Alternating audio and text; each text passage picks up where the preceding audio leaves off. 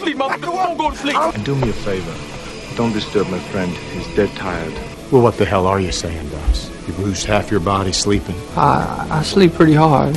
Welcome to Rock and Roll Bedtime Stories. Hey, it's Brian, and sitting in the second chair this week, Phil Medley's back. What's up, buddy? Hey, man. Thanks for having me back. The reviews are in, and they're good enough for you to continue when Murdoch's not available. So You're lying. No one said anything. It's all right. Your cousin reviewed the show. He said it was great. Oh, okay, good. So listen, Alex likes it. It's fine with me, right? That works. You can always get involved in the show through the email inbox. That's wearethestoryguys@gmail.com. You can find us on Instagram at Rock and Roll Bedtime Stories. You can find the website, wearethestoryguys.com. And we got a message this week from Ivy. Sometimes these are very straightforward questions. I love Ivy's question because it's heady. Listen to this. Hey, guys, I was sitting in a Mexican restaurant that constantly plays reggaeton, and as a casual fan of both reggaeton and all things alternative music and punk adjacent, I started thinking about reggae's strangely large impact. Can you shed some light on how reggae became so influential in alternative rock? That's a hell of a question, right? That's taking it next level there. So do you have like an off-the-cuff answer to that question? The Clash loved the reggae, and that's it. That's all I know. That was where I wanted to go. I wanted to just do a Joe Strummer episode. Right? But why wouldn't you, man? So I started looking around, and I thought when I started this that this was going to be like a 10-part series, right? To even scratch the surface. I thought, this is a huge question. You know what I found out? I found out that it's really one guy. One guy is mostly responsible for reggae and rock and roll having any sort of relationship. Really? Yeah. Can I guess? Yeah. We'll keep going, and then I'll formulate a guess. Okay. Well, let's not get ahead of ourselves. Let's start from the start.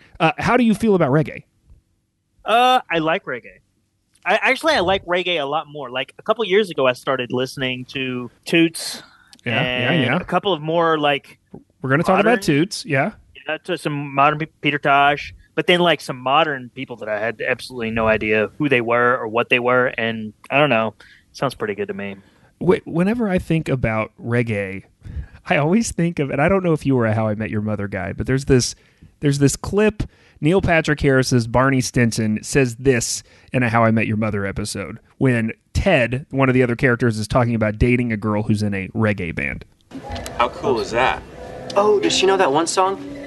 Chaka, chaka. What's that song called? Oh, right. It's called Every Reggae Song.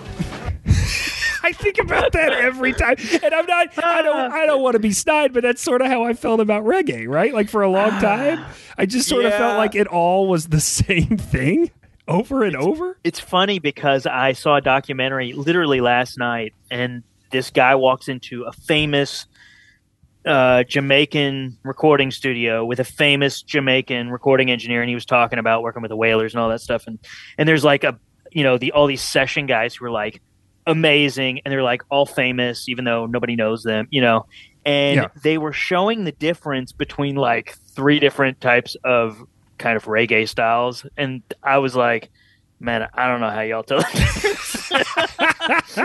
It was great though, because he was like, oh yeah, I can kind of, you can hear the subtlety, and it's like, wow, yeah, I was like, lost on me. But ironically, when I had the opportunity to go to Jamaica several times in the last decade, and I loved it. And when I was there, I heard quite a bit of reggae, as you might imagine, but not just like at the resort. I'm going to be honest, I was at resorts, right? So it wasn't like I was in the Jamaican countryside doing something super cool. Sure. But even when you would be in transport vehicles or whatever, back and forth, be in cabs, that sort of stuff, you'd hear reggae. And specifically one year, well after this song was a hit in the U.S., there was a reggae version of a particular alternative rock song that was all over Jamaica. It was like in every cab I stepped in.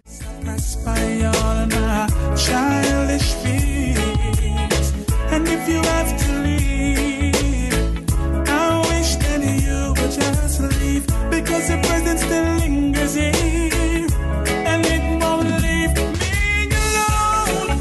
These rooms don't seem to be. It's a reggae version of My Immortal by Evanescence. Remember that song? Yeah.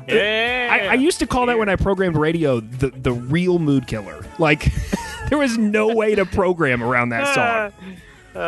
And so I don't know if this is the actual version that I heard in Jamaica, but I think it is. It's RGH DeVille.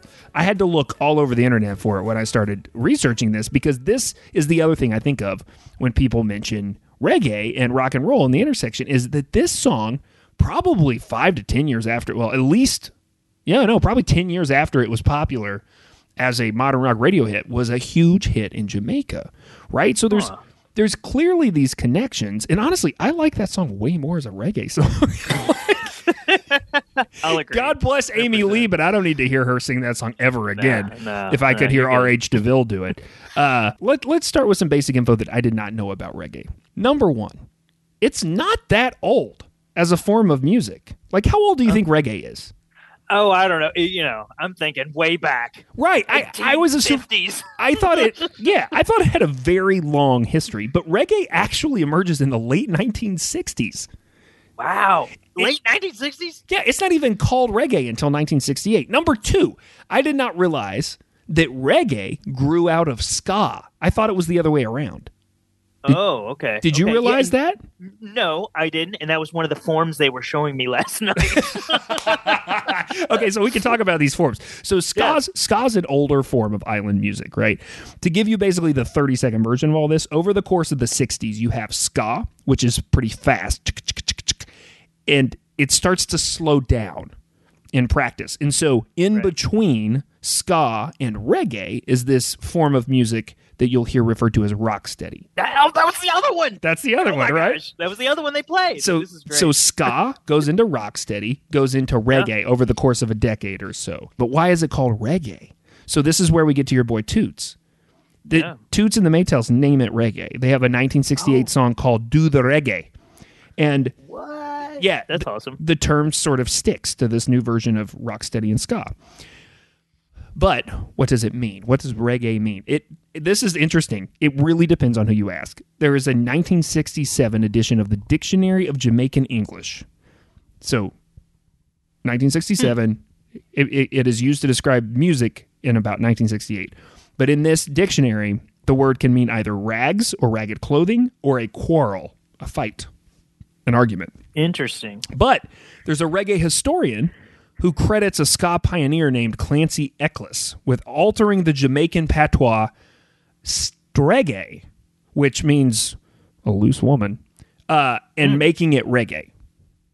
What? So now, if you ask Toots Hibbert from Toots and the Maytals why they called this song "Do the Reggae," he says totally different. He says there's a word, this is a quote, "There's a word we used to use in Jamaica called streggae. If a girl is walking and the guy looks at her and says, 'Man, she's streggae,' it means she doesn't dress well and she looks raggedy. The girls would say that about men too," so it went both ways. One morning, this is still a quote from Toots, "This one morning, me and my two friends were playing and I said, 'Okay, man, let's do the reggae.' It was just something that came out of my mouth. So we just started singing 'Do the reggae,' and created a beat. And people tell me later that we had given the sound its name. Before that, people had called it blue beat and all kinds of other things." Huh. Now, that Very sounds sort of made up. But Yeah. partly because there are other interviews where Toots just says reggae is a derivation of the English word regular. And the patron saint of reggae, Bob Marley, he liked to say that the word reggae came from a Spanish term for the king's music, which I'm pretty sure is just utter bullshit. I don't think that's true at all. It sounds great. It sounds great, though, if you're really high. And I think we need to talk about that, right? There was a chance that he was really high when he said this that. is a good place to mention a certain bedfellow of reggae, which is Rastafarianism. Yes. Rastafarianism is a term I'd always heard, and I knew it was a religion, but I didn't really know anything about it. Did you know that first of all, it develops in the 1930s, and it's actually rooted in the Bible. Oh, no. Yeah. The biblical God is referred to as Jah. You've heard that, right? You've heard that in reggae songs. Yeah. And it's believed that a little bit of Jah is in all of us. So you got a little, I got a little, we all have a little bit of the divinity.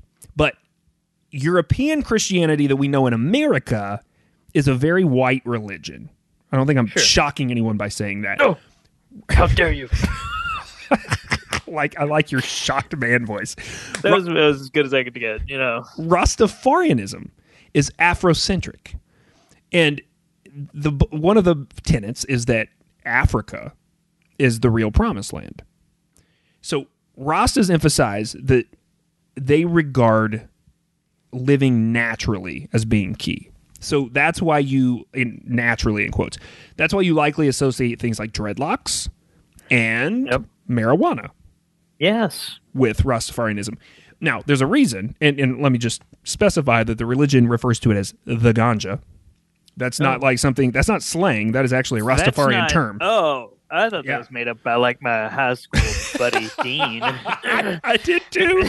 I believe we really sounded like some ignorant white guys. I thought that guy that couldn't pass chemistry came up with a great name for weed. Yeah, I thought it was code. So in Rastafari, cannabis is considered a sacrament. So, you know, you got grape juice and little wafers in Christianity, in European Christianity. In Rastafarianism, you got cannabis. Now, there's a reason for this. First of all, Rastas will argue with you that the use of ganja is promoted in the Bible. I can give you books. I will tell you that I did not learn this in my white Christian upbringing. My dad did not. My dad, the preacher, never told me that there is reference to weed in the Bible. I'm going to talk to him about that at our next dinner. I can't imagine why not. Yeah, weird. But this makes sense, right? There's a couple reasons that they feel like it's a sacrament. One is that it has healing properties. And, you know, most governments are now openly admitting this to a certain degree, right? Mm-hmm. So that's true. They also respect it for inducing feelings of peace and love, which is a legitimate use for it as well. It makes you less of an a-hole. So why would you not promote it? It helps you get closer to Jah.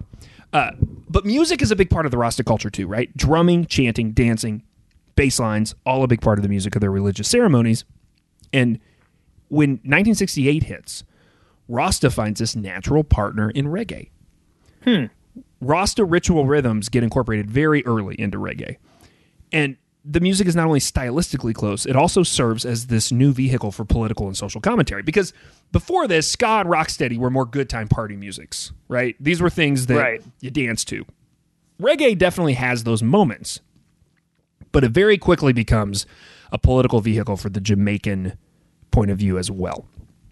So, we've set up what this is, but we're still on the island right now, right? So we've got this music, it's in Jamaica. How does it get across the globe?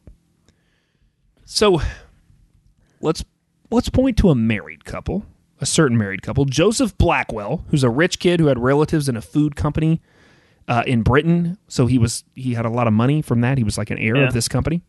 And Blanche Lindo, who was a Jamaican heiress. These two meet, they get married, they have a kid in London, and then they move the family back to Blanche's homeland, the island of Jamaica. And this is where their son, little Christopher Perry Gordon, which is a very posh name. That's a name of yes, it is given to someone who is the offspring of two heirs. This is where this guy grows up. He grows up in Jamaica. Christopher Perry Gordon. He's 21. Oh, okay. So there's two versions of this story about how he gets into island music.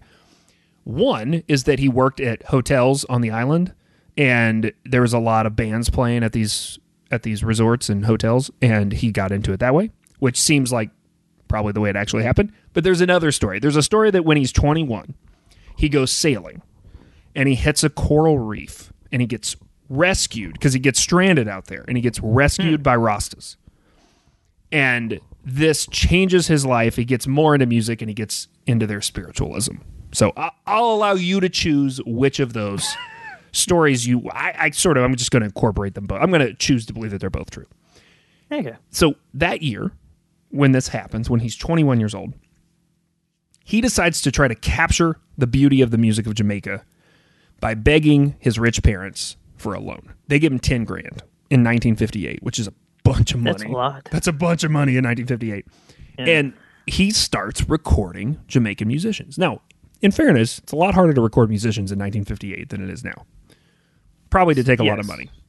Right. So this 21-year-old kid, Chris Perry Gordon Blackwell, will name his new business venture Island Records.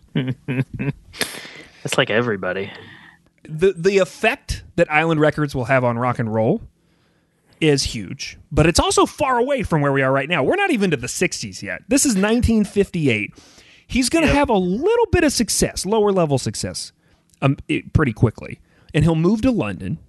And basically what he's doing is breaking Jamaican music songs and artists in London. But he starts to widen his appetite. He's buying up Jamaican catalogs and selling them in London. He's doing some stuff that's like, it's paying the bills, but it's not changing the world yet. In 64, he goes to this bar and he sees this band called the Spencer Davis Group. And they give him a taste for rock and roll. And he sees how rabid young people across the world are getting for this thing, right? Rock and roll. This is 64. This is the Beatles have just landed, right? So he starts to grow this obsession around taking this music that he loves, the music of the island where he grew up, and getting this type of fandom, this rock and roll fandom, right? Because he sees how interested people are in Steve Winwood, right? Spencer Davis Group. Yeah. But he wants them to be that interested in Jamaican music. And if Chris understands anything, he understands marketing. This is something he will prove over and over. You said Island Records had everybody. Here's just a few examples of how he figures out marketing. He signs Roxy Music based on the way they look. I did too. Have you seen what they wear? You'd sign them. Oh, man. He signs U2 even though he doesn't like their music. Yeah. I like their music, but yeah. But way before any of that, even back here at the beginning of his career, he realizes that to get this new Jamaican sound of reggae to a bigger audience, he needs not just the right music, he needs the right package. He needs the right musician. And so he makes a bet on a guy named Jimmy Cliff. Ah!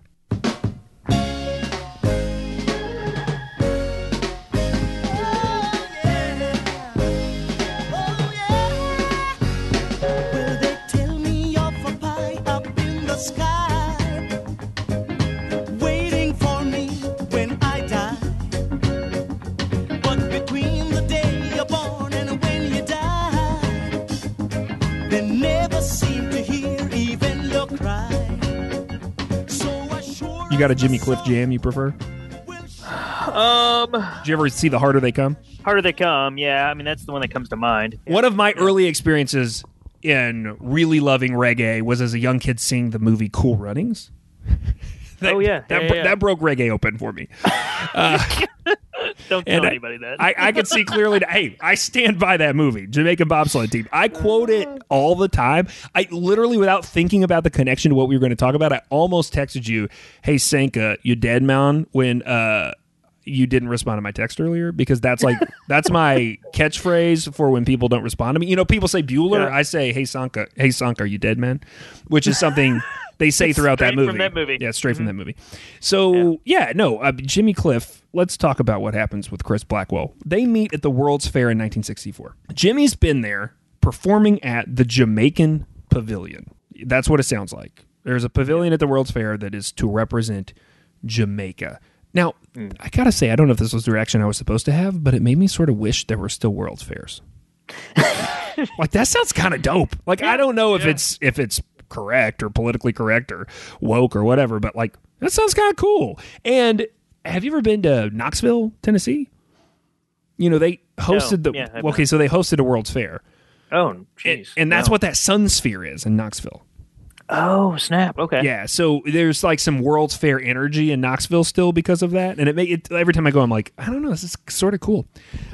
So anyway, whether or not it was cool, Jimmy gets an offer to stay in New York. But Chris convinces him because he sees Jimmy as potentially the guy who's going to help move this music into the mainstream. He convinces him otherwise. This is Jimmy from a 2012 Consequence of Sound interview. I considered one statement that Chris Blackwell made. He said, there are many good singers in America like you, but if you come to England, there's not quite many like you in England. You're going to have a better chance of making it from England than from America. So he goes back to Britain with him, and they attempt to record some records together. But Blackwell does not let Cliff lean into his roots. He doesn't let him do what he knows best. Instead, he hires rock producers. This is his plan. So he hires Tony Visconti. You know who that guy is? The name sounds familiar. T-Rex and Bowie. Yes. So imagine T-Rex and Bowie's producer behind the boards for Jimmy Cliff. Because Blackwell wants to make Jimmy Cliff a rock star. Here's a direct quote from Jimmy Cliff again. I think Chris had his own concept of how he wanted to market me, and I had my own concept of how I wanted to be in the world. I guess we weren't seeing eye to eye on all of that. Chris Blackwell, in his memoir, will call the separating of himself from Jimmy Cliff, quote, a storming out. Jimmy Cliff will leave, and Blackwell will be left realizing that he has not cracked this concept of introducing Jamaican music to the masses through a rock audience. So his big experiment with Jimmy Cliff has failed. A week later, literally a week later, around 7 days after the dissolution of this professional attempt with Jimmy Cliff, 3 guys will saunter into Chris Blackwell's office looking for money, and things will change forever. Are you caught up on rock and roll bedtime stories and desperate for more rock and roll history? Well, don't worry. We have another pod to recommend for you. Did you know Jackson Browne, only 16 when he wrote These Days for Nico? And she, of course, cut that song alongside Andy Warhol. By 20, he'd written Take It Easy for the Eagles and then put out five quintessential 70s records in succession. In Season 1 of After the Deluge podcast, your host, Justin Cox, is going to take you album by album through the Jackson Browne discography with a new guest each week, including, and I cannot believe this, Jackson Browne himself on the finale episode. The full Jackson Browne season is available wherever you listen to podcasts. In Season 2 of After the Deluge, it's all about Conor Oberst, Bright Eyes. It's in full swing right now, and all you have to do is search After the Deluge wherever you listen to podcasts. Now, back to Rock and Roll Bedtime Stories. I mentioned early that Blackwell had been promoting Jamaican music in London, and this is the way this would sort of work, right? He would take swaths of Jamaican records, and he'd try to promote them and sell them in batches. And he wouldn't even necessarily know what were in these tracks, right? They remind me of like the housing crisis, when you take the junk of mortgages and you try to sell, like he would just take all of this music and try to sell it off. During this time, some of the very early non-reggae work from a Jamaican group that called themselves the Wailers had made its way into a stack of songs that Blackwell was pushing. So fast forward to this week in 1972, probably almost 10 years after those records were sold. Jimmy Cliff walks out the door, and a guy named Bob Marley and his 2 buddies, Peter and Bunny, they make up this group called the Wailers. They finished working on a project together, and they've run out of money to get themselves back to Jamaica. So they're looking for where they're going to find cash. And it was common in Jamaican music at the time that you had to hustle, right? This is like when you start out in a band and you're playing terrible dive bars and you have to go to the owner of the dive bar at the end and tell him to pay you. I mean, they know to hustle. So they're like trying to come up with how we're going to get back to Jamaica. Bunny remembers that there was a producer they worked with who mentioned the name Chris Blackwell to them, saying that this guy had sold off some of their early singles. So they're like, oh, I'm pretty sure he's in London. So they go looking for Chris Blackwell. This is a true story. This is from Chris Blackwell's memoir, Islander, My Life in Music and Beyond. Quote, they showed up unannounced, plonking themselves down in my modest accommodations on the 2nd floor at Basing Street, where there was a couch for people to sit on and a record player for me to listen to music. They were immediately something else. These 3 very strong characters. Now remember, he's looking for strong characters. They did not walk in like losers. They were not defeated by being flat broke. To the contrary, they exuded power and self-possession. Bob especially had a certain something. He was small and slight, but exceptionally good-looking and charismatic. Bunny and Pete had a cool, laid-back nonchalance. As I took the measures of them, I thought, fuck, this is the real thing. Yeah. When Jimmy stormed out, Bob, Pete, and Bunny strolled in. I knew I could do something with them, move them away from where they were, and make their music attractive to college kids. I told you Chris Blackwell has this sense. He knew how to market. And now, after all this frustration with Jimmy Cliff, not being able to make him the messenger that takes Jamaican music to the masses, these swaggering dudes walk in and he's got lightning in a bottle. So, according to him, Blackwell, here's what happens next. I asked the Wailers what they wanted to happen with their music, and Bunny said they deserved radio airplay in America. And Bob and Peter nodded along in agreement. I told them, okay, well, if you want that, you have to come over like you're a black rock act.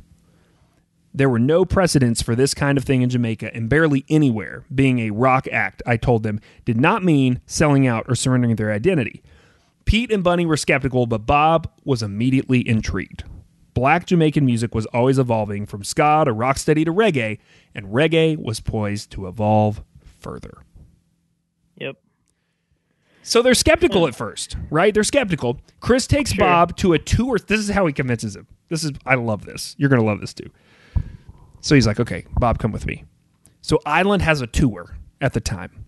They've got Traffic and Free touring together.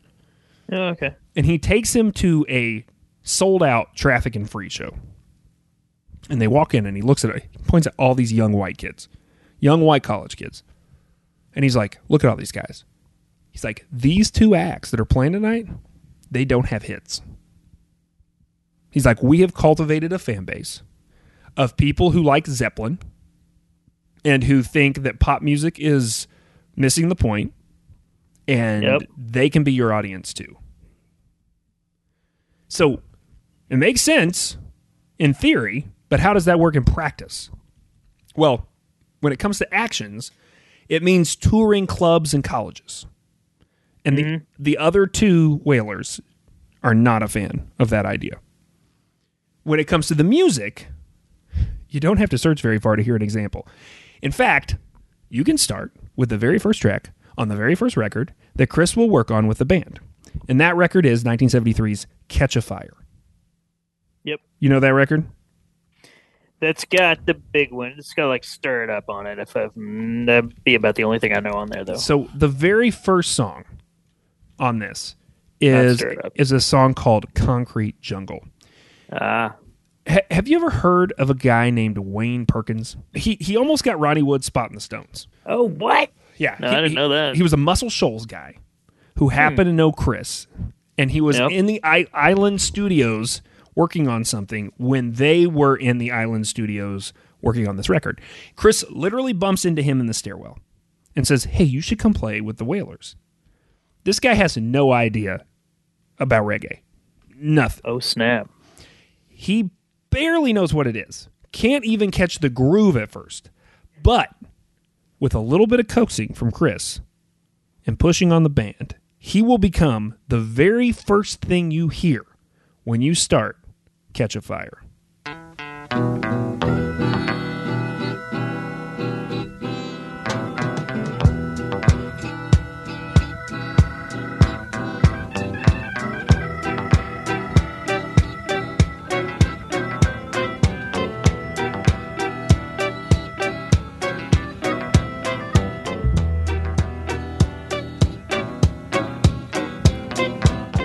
It's a little different. It's a little different. And you can see, hear, I should say, you can hear the transition happening. Suddenly it's rock and roll all of a sudden. And then it turns into reggae. Yeah. Yeah. Interesting. And that's Chris Blackwell in the studio with the Wailers saying, listen, we can do this. We can make this work. So they tour clubs, they experiment with the sound, and the third thing that happens under Chris's watch, this band, the Wailers, need to be positioned around the charismatic, dreadlocked Rasta embodiment of all those things I rattled off at the top of this episode. So this is where Chris says, we're going to reposition this band. You're not just going to be the Wailers anymore. You're going to be Bob Marley and the Wailers. And as you might guess, Tosh and Bunny don't love this. Not fans of this idea. So they will split up. That original lineup will split up immediately. Pretty quickly. Wow. But the last song from that set of musicians, one of the last things they ever record as a trio, is a song called I Shot the Sheriff. Yes. And this is where the next key step in reggae's infiltration of rock and roll takes place. And that next step is acceptance of the sound by key influencers. Yep. We talked about this recently on the show. We talked about this concept of musicians, artists that other artists like. Yep.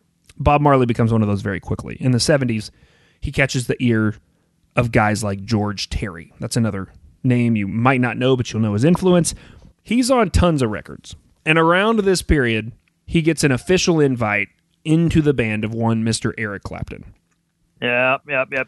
And they're in a recording session for an album. And he shows up one day, and Mr. Terry begs Mr. Clapton to listen to this record that he just got, that he cannot stop listening to, called Burnin'. And that is that next Bob Marley and the Wailers album. Now, Clapton will say he was not familiar, but George keeps harping on him, saying they need to do their own version of a certain song on this record. And Clapton will relent. They will record it. He now says openly that he has some regrets about how phoned in his performance is on this recording. Huh. No one seems to notice in the general listening public because, and I'm about to drop some knowledge on you that I bet you are not aware of. 100%, yeah. The only U.S. #1 ever recorded by Eric Clapton is his version of I Shot the Sheriff. Really? That's his only #1. In 2003, it was inducted into the Grammy Hall of Fame. Wow. This is only #1? So on the charts, Clapton has only been recognized at the #1 spot through a Bob Marley cover song. Not even Tears in Heaven? It's crazy. This is how a musical form that is really only a few years old in its newest inception starts to creep into American rock and roll. That's the other thing that's crazy, right? So Toots and the Maytals named this reggae in 1968. Clapton, 5 years later, does I Shot the Sheriff. Yeah, that's crazy.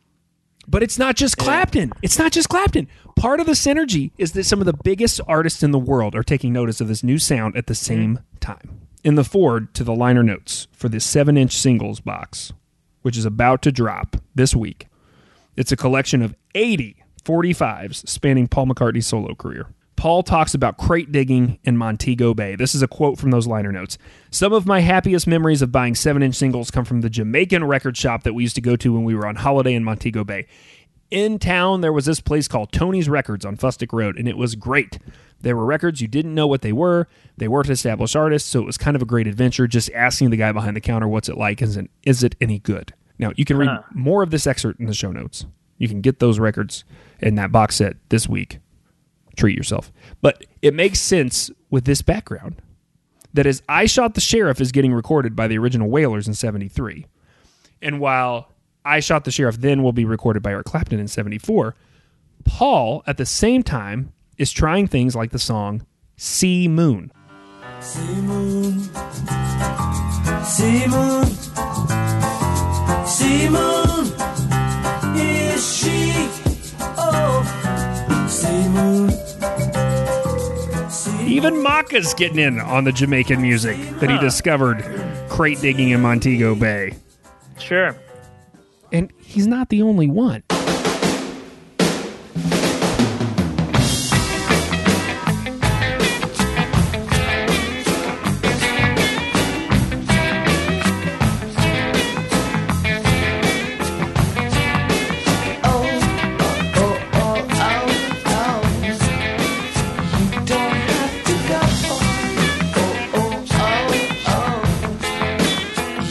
This is apparently a very polarizing song among Led Zeppelin fans. Yeah, how do you feel about this song? I love it. That's Dude, great. it's my favorite Led Zeppelin song. It opened up a whole world of Led Zeppelin to me. I wasn't that into the Zepp thing in college, like when I really started digging into old, rock and roll and stuff that I had missed.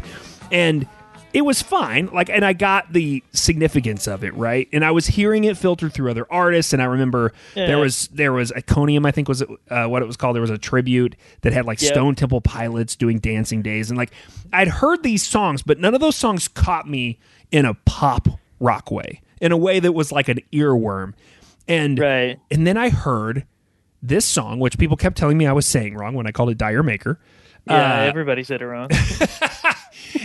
For years. Yeah. And then it would come on at a party, and it would change the party. The party got cooler when this song came on. I have to say, hands down, I do think it is my favorite Led Zeppelin song, and I'm sure that is really offending someone right now that is listening to this, and I'm sorry to say that. Okay, a few things about this song. First of all, let's talk about the title. It is a joke. Do you know this joke? No.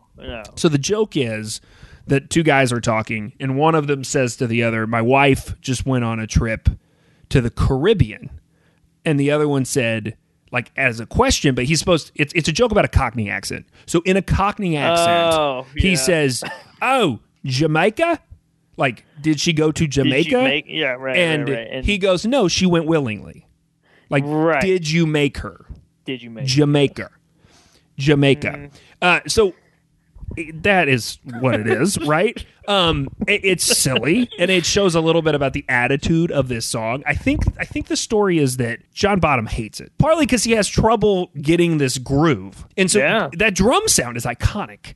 Do you know how they get that drum sound? So hold on. Is it like their producer is named after their producer? Do we want to go into this nerdism? Go for it. It's named after their producer, Glenn Johns. Three microphone technique. He would use it on The Who. I think that's what you're referring to. It's a 3 microphone technique that is so simple. I use it all the time. Why people don't use it all the time is amazing. But yeah, and it works. And it's like all of Led Zeppelin and all of like The Who up to like Quadrophenia was done like that. And that was like when like 70s got nuts with microphones. You know, like, oh, we can mic everything. We got 24 channels now. He's like, I'll take 3. So another fun fact about this song, they never played it live. I believe it. Yeah, because Bonham didn't think he could capture the drums, and the way they sound is so unique to the recording process. Never played live by Led Zeppelin, which makes me sad. But love it or hate it, it cannot be missed that having stars at the top of the rock food chain borrowing from and playing with this new art form, right as the movement is getting its figurehead in Bob Marley, all of this becomes key in cementing the presence of and an adaptation to Jamaican music in the rock and roll lexicon.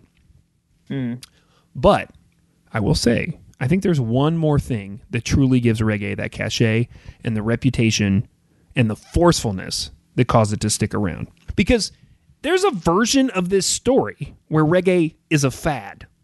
Because it's not an established form of music at this point, right? So why wouldn't it just disappear in the 80s instead of getting incorporated inside rock and roll in the 80s? It could have just filtered out. I think there's the 3 ingredients, 2 of which we've already talked about. There's the figurehead of Marley. Just now that it has a personification, it's easier to understand. And that's courtesy of Chris Blackwell. There's the adaptation of the sound by the serious hitmakers. You've got Paul McCartney, Led Zeppelin, and then you have Eric Clapton all jumping on board. But the third ingredient is an event that will elevate the music past the point of being an entertainment choice and into a space of being a lifestyle choice. It needs a Walk This Way. No, that's not what I was going to say. Oh, okay, all right. It needs a life. I mean, it needs to become a life purpose choice. It needs to become bigger than the music. And what event would make something way bigger than songs that you're singing? And that is an assassination attempt on the leader of your movement. And we don't have time to unpack that right now, but next week, I'm going to dig into the rumor, the innuendo, the sex, drugs, and rock and roll of all of it that surrounds the 1976 assassination attempt on Bob Marley, because I think that event is the reason that pictures of Bob Marley still decorate dorm rooms all over the world. He's not just a musician, not just a marijuana icon. He is now the picture of a revolutionary, right? This puts him next to Shay. Like, remember that? Yeah. Like, I remember you would walk into dorm rooms of a certain ilk. Yep. And there would be, and I think this is still the case. I mean, if you walk into a head shop, there's a picture of Bob Marley, right? You walk into a place that sells posters, I was in a memorabilia store in a mall in a Midwestern town recently, and there were pictures of Bob Marley all over the walls. Why? Yeah. Because he's bigger than the music. Yep. He is a figurehead. So we're going to get into that next week. There's a lot of stuff we didn't even touch on. But I didn't want to get too convoluted. I do think it's worth noting that at the same time that reggae is taking off, punk rock is taking off in Britain. Yeah. And when this comes over to Britain, those two things, those two scenes are simultaneous. And so you start to see this meshing of those two scenes. And that's where you get, as you mentioned at the top, the Clash. Yep. And that's where you will start to get splintering into places like the Specials, and you will have this second what I think they would refer to as a second wave ska movement that then a couple decades later will turn into a third wave ska movement, and you will have bands like Real Big Fish and Less Than Jake playing parking lots on the Warped Tour. Yep. And it all starts with Chris Blackwell getting rescued by some Rastas, feeling indebted to the culture, and trying to merge it with rock and roll. It really is one guy. How amazing is that? That's insane. That's insane. And that it turns into this label that is now, giant industry? Heavy hitters. I mean, think about who's been on Island. Island's had everybody. And I've bought tons of Island records for punk bands, right? Like in this second and third wave of punk and punk ska and stuff that happens that still will filter through and live on Island. That's a pretty good question from your listener, I gotta say. Isn't that? All that, really good. And the fact that it started in what'd you say? Really late 60s? Yeah. That's 68. insane. 68 is when it gets coined as reggae by Toots. That's nuts. That's nuts, man. If you've got a question, no pressure. They don't have to be as good as this question. they can be like be better. I was gonna say, yeah, they can be like, hey man, what's up with that one time that they don't have to be that good. But if you got a question, again, hit us up. wearethestoryguys@gmail.com. You can hit the website, wearethestoryguys.com. You can hit us on Instagram. It's Rock and Roll Bedtime Stories. We love to hear from you, and we love to do these deep dives and find out more. And next week, we will find out more about the assassination of Bob Marley. So get ready for that. Until then, Phil, what should people keep doing? Oh, they should keep telling stories. Boom!